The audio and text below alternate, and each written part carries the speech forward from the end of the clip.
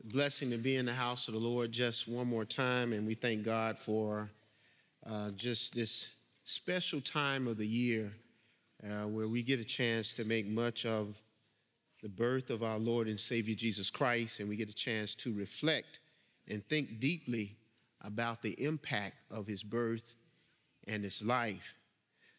In the midst of that, as we prepare for Christmas and we set up our Christmas trees and all of that, I think sometimes life can become, the rhythm of life can be disrupted. What should bring us a sense of peace and joy, sometimes the hustle and bustle and all of the things that we have to do in preparation for Christmas can sometimes be chaotic. But we don't want Christmas to be that way. And I think that's one of the reasons Pastor George is raising that question. How can we keep Christmas simple? How can we keep Christmas peaceful? And how can we really enjoy Christmas and that the birth of our Lord and Savior Jesus Christ? Last Sunday, Pastor George did an excellent job in talking about, that first step and what it means to keep Christmas simple. And today we're going to talk about two sisters by the name of Martha and Mary. And we're going to learn some lessons from them today because they represent something in us that all of us have. And we're going to get into that in a few minutes. But I want to ask you to stand right now. And we're going to read Luke chapter 10, verses 38 to 42.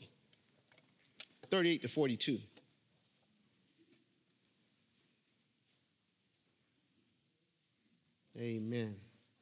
If you have it, say amen. All right. Now, y'all going to have to get used to saying amen now. Amen. Thank you. Let us read together. Now, as they went on their way, he entered a certain village where a woman named Martha welcomed him into her home. She had a sister named Mary who sat at the Lord's feet and listened to what he was saying. But Martha was distracted by her many tasks.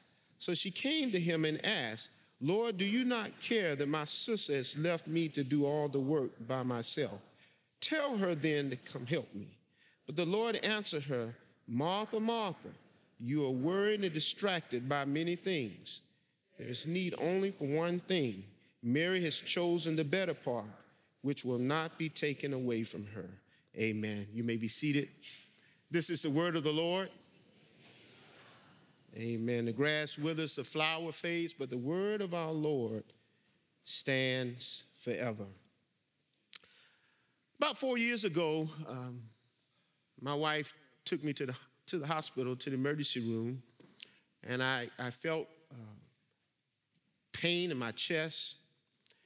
And we went into the emergency room. The doctor hooked me up and make sure that I wasn't having a heart attack. And after he checked all of my vital signs, he came back into the room and said, "Well, it looks like you're all right. The only thing that I could conclude is you're suffering from stress." He said to me, you're 48 years old, and I thought that was still young. You're 40, amen.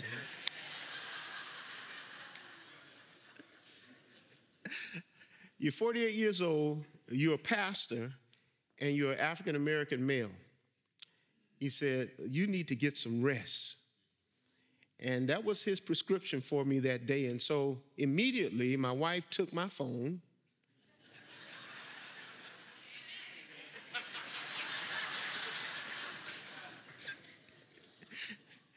and we got in the car and we went to Victoria, Canada and spent a week there.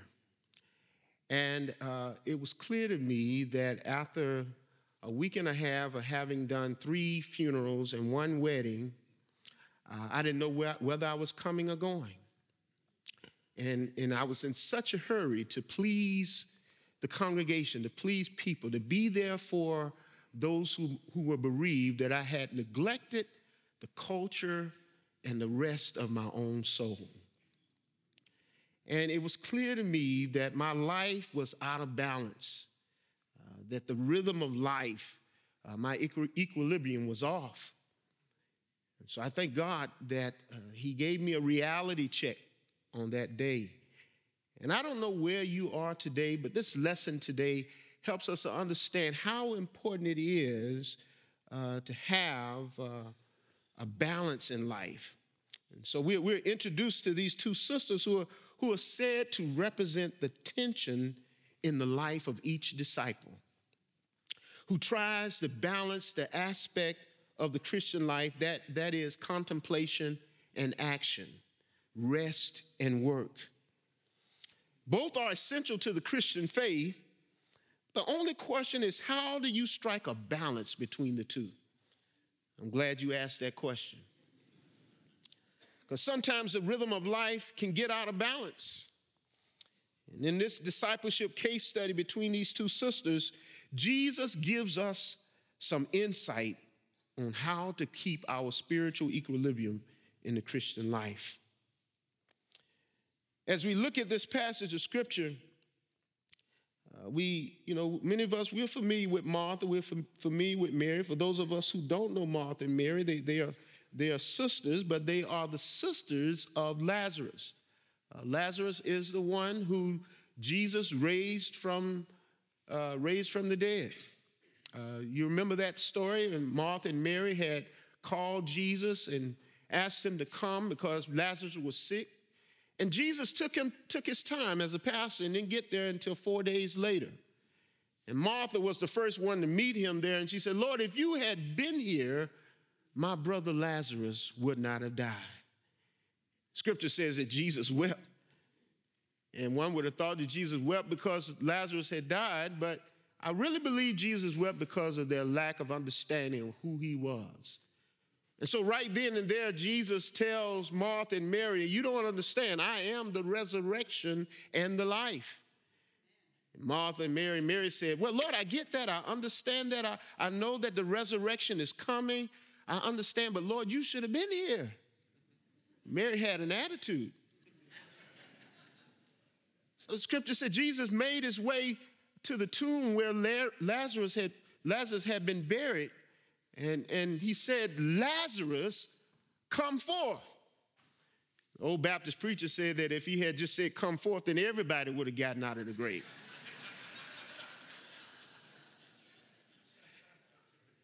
And so he says, Lazarus, come forth. And there Lazarus comes in his grave clothes out of the tomb, alive and well. And it was then and there that Martha and Mary began to understand the totality of who Jesus was.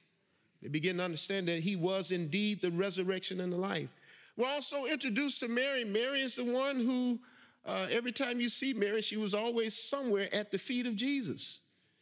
And on one particular occasion, Mary made her way into a dinner that had been prepared, a reception that had been prepared for Jesus. And Mary makes her way there, and she breaks a bottle of perfume and pours it on Jesus' feet and washes Jesus' feet with her hair. Now, is there ever time to let your hair down? It should be for Jesus. And that's exactly what Mary did. And so Mary and Martha are no strangers to us. They are very dear friends to Jesus. And verse 38 tells us now as they went on their way, he entered a certain village and where a woman named Martha welcomed him into her home. And she had a sister named Mary who sat at the Lord's feet and listened to what he was saying. What a beautiful setting. The setting is clear. Martha obviously is the big sister. She's running the house, and this is her place. And Martha obviously has the gift of hospitality. Martha, obviously, she's task-oriented. And I want us to understand, when we look at these two sisters, it's not necessarily about them as sisters as much as it is about who they represent. And what I mean by that is there's a little bit of Martha and a little bit of Mary in each and every one of us. Martha is task-oriented. She has the gift of hospitality. She wants to get things done.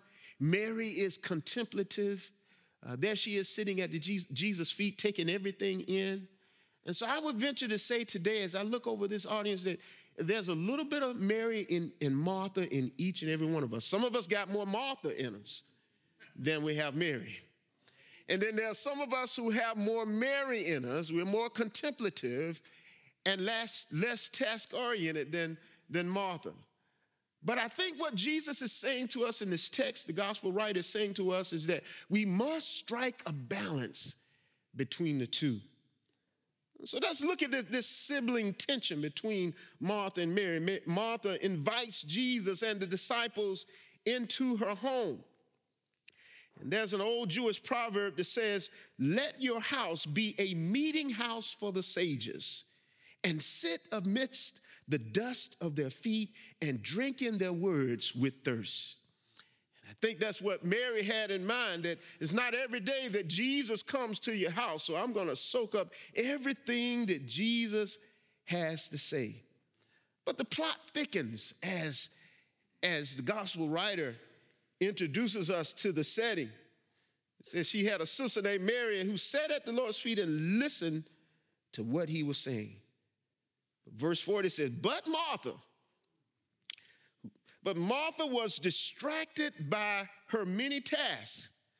She came to him and asked, "Lord, do you not care that my sister has left me to do all the work by myself? Tell her to come help me." Now, you can tell Martha has an attitude here. You can tell Martha is kind of, shaking her head like a sister. Amen, somebody. Martha has an attitude here, and it's possible that Mary has heard this conversation before. They've been in. It's like a broken record. It just keeps saying the same thing over and over again. So Martha looks at this opportunity to get Jesus on her side. Martha looks at this opportunity to say, I can't change Mary, but maybe you can, Jesus. Maybe you can speak some sense into my sister, Jesus. Martha will soon be surprised that Jesus has something to share with her. Jesus has something to say. And we discover here that Martha and Mary are at odds with one another. There's sibling tension. Here Martha is in the kitchen, and if you allow me to use my spiritual imagination, Martha was cooking some collard greens and macaroni and cheese, some honey-baked ham. Amen, somebody. And to top it all off, she had some hot peach cobbler over to the side.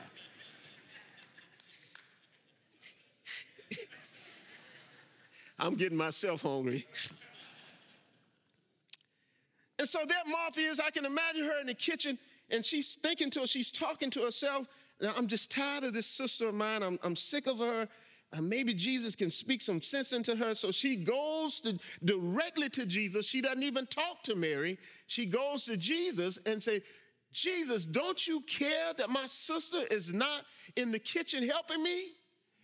Tell her to come help me. Jesus, you can fix her. You can change her, Jesus.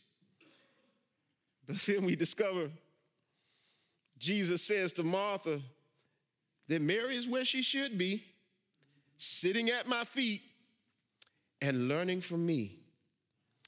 And there's some lessons I want us to incorporate into our own life. There's some rhythms that Mary made some choices, but there's some rhythms in this text that I want us to not lose sight of as we go through this Christmas season. And not just the Christmas season, but as a part of our Christian life, there's some rhythms that God wants us to practice. And we learn these rhythms from Mary's life. First of all, Mary chose the rhythm of worship before work. She chose the rhythm of worship before work. And in other words, Mary pursued holiness before hospitality. The key word is before, because there's nothing wrong with hospitality. There's nothing wrong with work, but the priority must be in order. So Mary chose the rhythm of worship before work. In other words, she sat at Jesus' feet listening to what he was saying. Now you have to understand that the cultural context of this passage is that Mary was not supposed to be around the other disciples sitting at Jesus' feet. That in Jewish culture, women were just a little bit higher than children. And they did not have a right, based on Jewish culture, to be sitting at the foot of a rabbi. That they were not to be considered to be disciples. Jesus breaks that cultural barrier and says, Mary has just as much a right to sit at my feet as Peter, James, and John. Mary deserves to be here. Amen, sisters. So Jesus breaks that cultural barrier. Jesus says, she has a right to be here, but Mary chose worship before work. And see, what we see here is that whenever we choose worship before work, then our work becomes a form of worship. When we choose worship before work, our work becomes a form of worship. In other words, we must seek to worship Jesus. We cannot allow the work we do for Jesus to separate us from Jesus. We must choose to keep our minds and our eyes on Jesus. God wants us to serve and work from the overflow of our relationship with Jesus Christ. Only then will we have the right spirit to do the work that God has called us to do. The text also points out that Martha was distracted by her many tasks. This word distracted literally means to be pulled away from that which is most important. Martha was pulled away. Her mind was plagued with worry. And so Martha was distracted and pulled away, as one writer says, from the source of ministry. And sometimes we find ourselves having so much to do. Our agenda is so busy that we are pulled away from the source, the one who provides the strength to do the work that he has called us to do. And that's what Martha did not understand, and this is what Jesus is beginning to help Martha to see, that Martha thought for sure that Jesus would be on her side. She was trying to get Jesus to support her agenda. Now, you got to understand, you can never get God on your agenda. God does not support our agenda. The goal of Jesus Christ, the goal that we see Jesus here, is to get people on God's agenda. And so we find here that Mary chose worship before work. And see, when we choose worship before work, then that which is secular becomes sacred. In other words, not everyone can preach from the pulpit. Not everyone has been called to preach a pastor, but your pulpit, your platform is where you serve, your career. You know, if you are a lawyer, being a lawyer is just as much as a platform to proclaim the grace and the love of our Jesus Christ, just as much as it is being in this pulpit.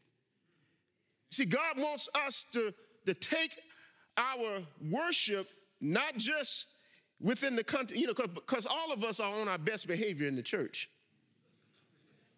We're all on our best behavior. When someone asks you how you're doing, you'll say you're blessed. But the question is, will you do that when you're at work? Will you do that when you're at home? And what God wants us to do is to turn that which is secular and begin to understand that whatever God has called us to do, it's a sacred task. To be a teacher is a sacred task. To be a lawyer is a sacred task. I know you don't believe it, but to be a politician is a sacred task. Amen, somebody. To be a doctor is a sacred task. as far as it depends on us who are Christians, those of us who have been called out of darkness and into the marvelous light, God has called us to be faithful. I think Mother Teresa said it best when she said that God did not put me in this world to be successful, but he put me here to be faithful. You see, if we're faithful, success will come. But if we try to pursue success, then we find ourselves not getting there because we're doing it for the wrong reason. But God wants us to be faithful. Because if we choose work before worship, we find ourselves not serving in the right spirit. If we choose work before worship, we find ourselves getting burned out. If we choose work before worship, we find ourselves getting ticked off. If we choose work before worship, we find ourselves not serving in the right spirit because we begin to serve in the flesh and not in the spirit which God has called us to serve in. We begin to serve from the undertow rather than the overflow of our relationship with Jesus Christ.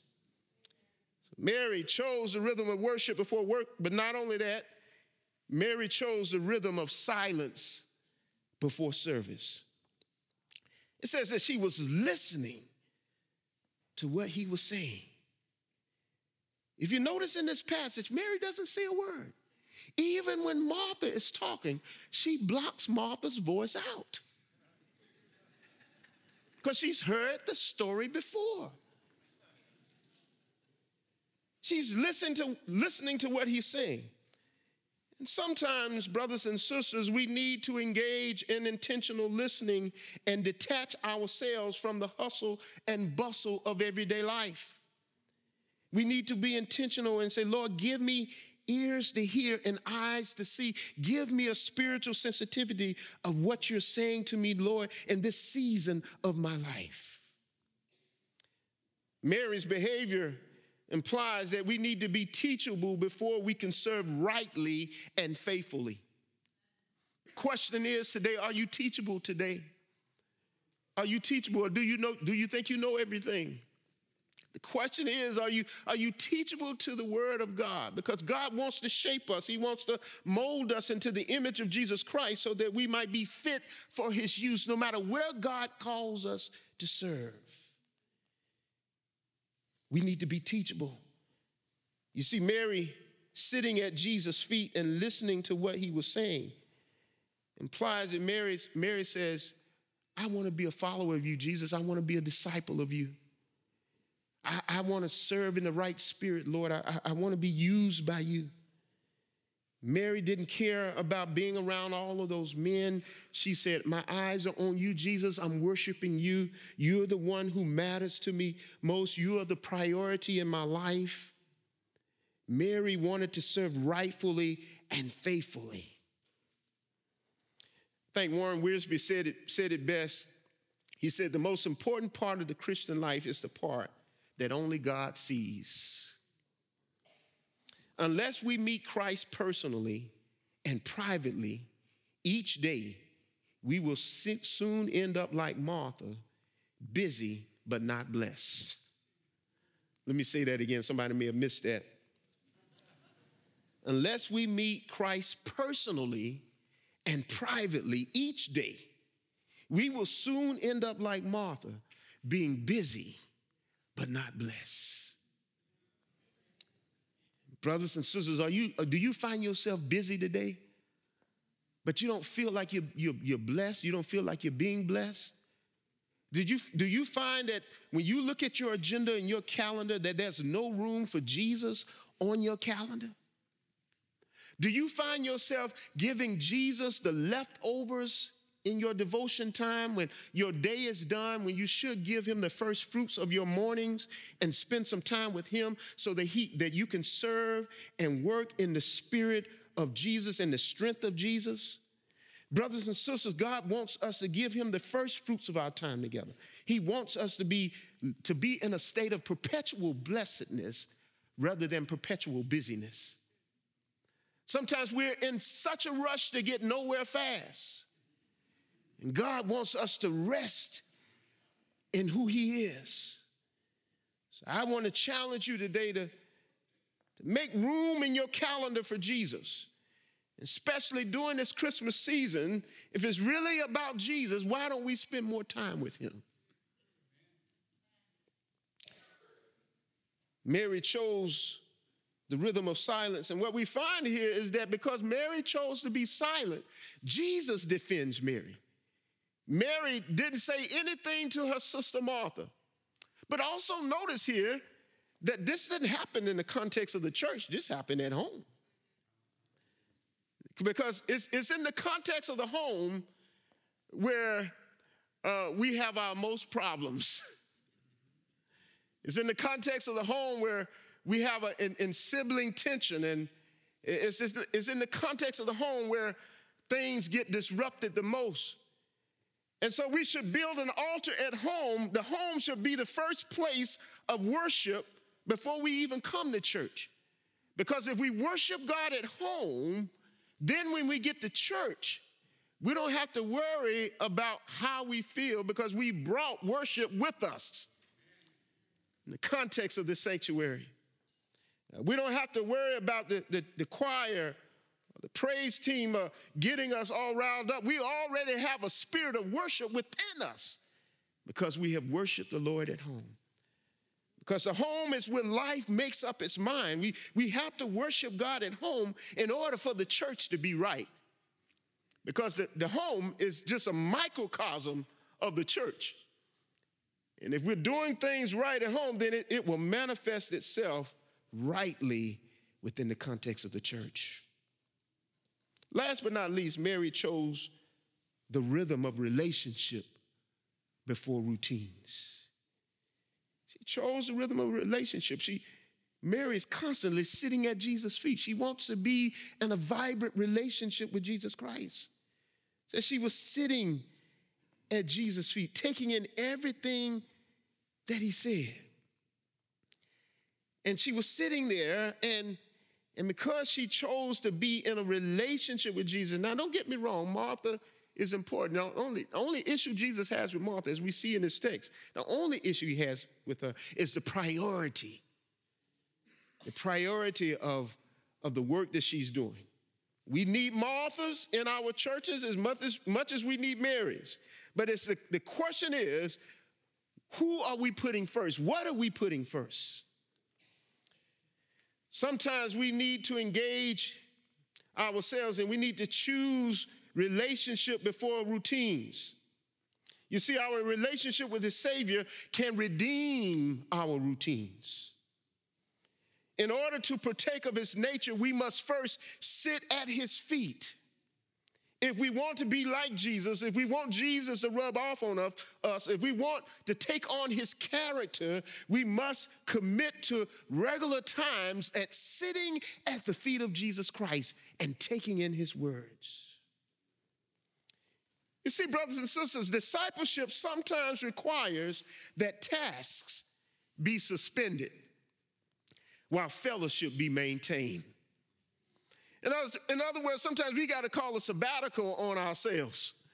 We got to say, Lord, my spirit is not right. I need to take some time out and spend some time with you. Sometimes we're serving in ministry and we're so overwhelmed, so burned out that we need to say, I need to call a moratorium on myself and say, I need to spend some time with Jesus Christ. Sometimes we find ourselves of what we do for the Lord separating us from the Lord, and God says, time out. God says, time out. So is fellowship with Jesus being maintained? Are you praying and talking to the Lord? Are you spending time in prayer talking with the Lord? Are you spending time in God's word, sitting at his feet and listening to the word of God, reading the word of God? There was one writer who said, for now, treat the word of God as the presence of God. Every time I open up the word of God, I'm looking into the face of God. For now, treat the word of God as the presence of God. Maintain your fellowship with Jesus Christ, especially during this Christmas season. You see, what we find here is that whenever we spend private time with Jesus, it gives us public power to deal with problem people. Let me say that one more time, because you need to get this in your spirit. Whenever we spend private time with Jesus, it gives us public power to deal with problem people. Because people are fickle, they are moody, they change their minds. But Jesus is the same yesterday, today, and forevermore. Every time someone comes to Jesus, I don't care whether the person is a demoniac, I don't care if the person is sick, Jesus has the same attitude. He's always willing to help and to serve and to heal. So I want to submit to you today to maintain your fellowship with Jesus Christ. Dr. Peter Crave, who's a Christian philosopher out of Boston College, in reflecting on this passage, he put it this way. He says, Martha put second things first. And when you put second things first, you miss first things and mess up second things. Let me say that one more time. Martha put second things first. Hospitality, that's a second thing. When you put second things first, you miss first things. Sitting at Jesus' feet, that's the first thing. Not only do you get first things, but you also get second things if you put first things first. I know this is confusing, y'all. If we can do this is what he says now, if we can do the contemplation of Mary, then we can do the work of Martha in the spirit of Mary instead of the spirit of Martha. So if we spend some time sitting at Jesus' feet and doing the contemplation of Mary, thinking about who Jesus is and what Jesus has done, and thinking about the words of God, I think that's why Paul said, let the words of Christ dwell in you richly. So when the words of Christ dwell in us richly, then we are ready to do the work of Martha. But I'm afraid what happens many times, we try to do the work of Martha in the spirit of Martha and not in the spirit of Mary. But I will submit to you today to maintain your fellowship with Jesus Christ. I will submit to you today to put first things first and do the work of Martha in the spirit of Mary. Amen. Let us pray. Father, we thank you for Martha and Mary. We thank you for helping us to understand the importance of rest. Some of us feel like we are in a rush during this Christmas season, dear God, and I pray, Lord, that we would recenter our lives at the foot of Jesus, and that we would make this a simple Christmas by resting in his presence, so that we would really figure out and gather in who Jesus really is to us. For he is the only one that can give us true rest, true peace, true joy, true love, and true grace. In Jesus' name we pray.